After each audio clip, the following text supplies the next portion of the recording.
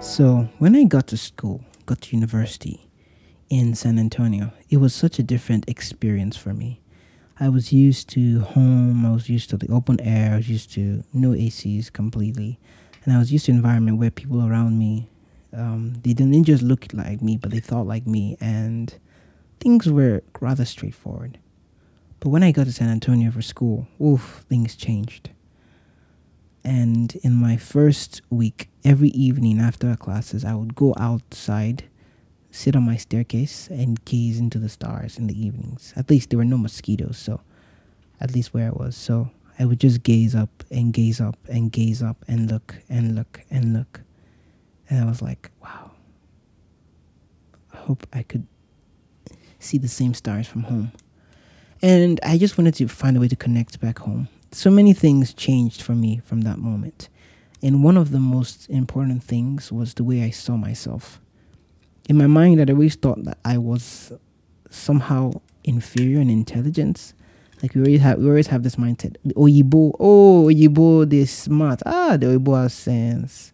In other words, every foreigner had more brains than me. Every foreigner had more understanding than me.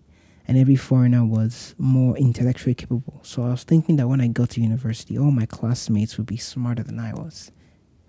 And I was wrong. I was dead wrong.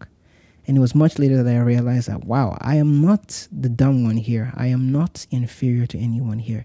I'm just different. I'm just from a different culture. My accent is a bit different. My thought process is a bit different. And my schooling experience is a bit different. And I realized very soon that it gave me a very great advantage in math, chemistry, not too much in biology, but math, chemistry, and physics. I was a boss. I was dominating the game and I was clearing classes.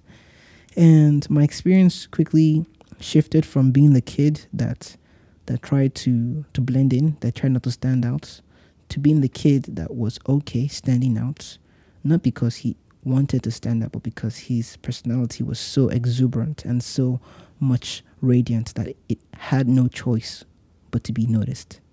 And that's the kid I became.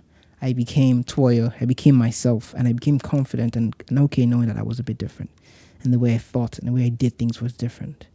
And that was the key that unlocked so many doors for me. I mean, the Lord opened so many doors, but the key was being confident in who I was and not letting anyone define my identity by what they did or what the status quo around was. I think I'm making this clear, making this quite clear. So I learned how not to let the world around me define me. And I just want you to know this part of my journey, know this part of schooling.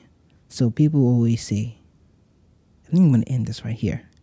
I think I'm going to end this one right here and leave you on a bit of a cliffhanger till the next time so we get a bit more about my schooling experience in San Antonio, because I've always talked about my Nigerian experience. Let me talk about a bit of my San Antonio experience to kind of balance it out a bit more, if that helps at all.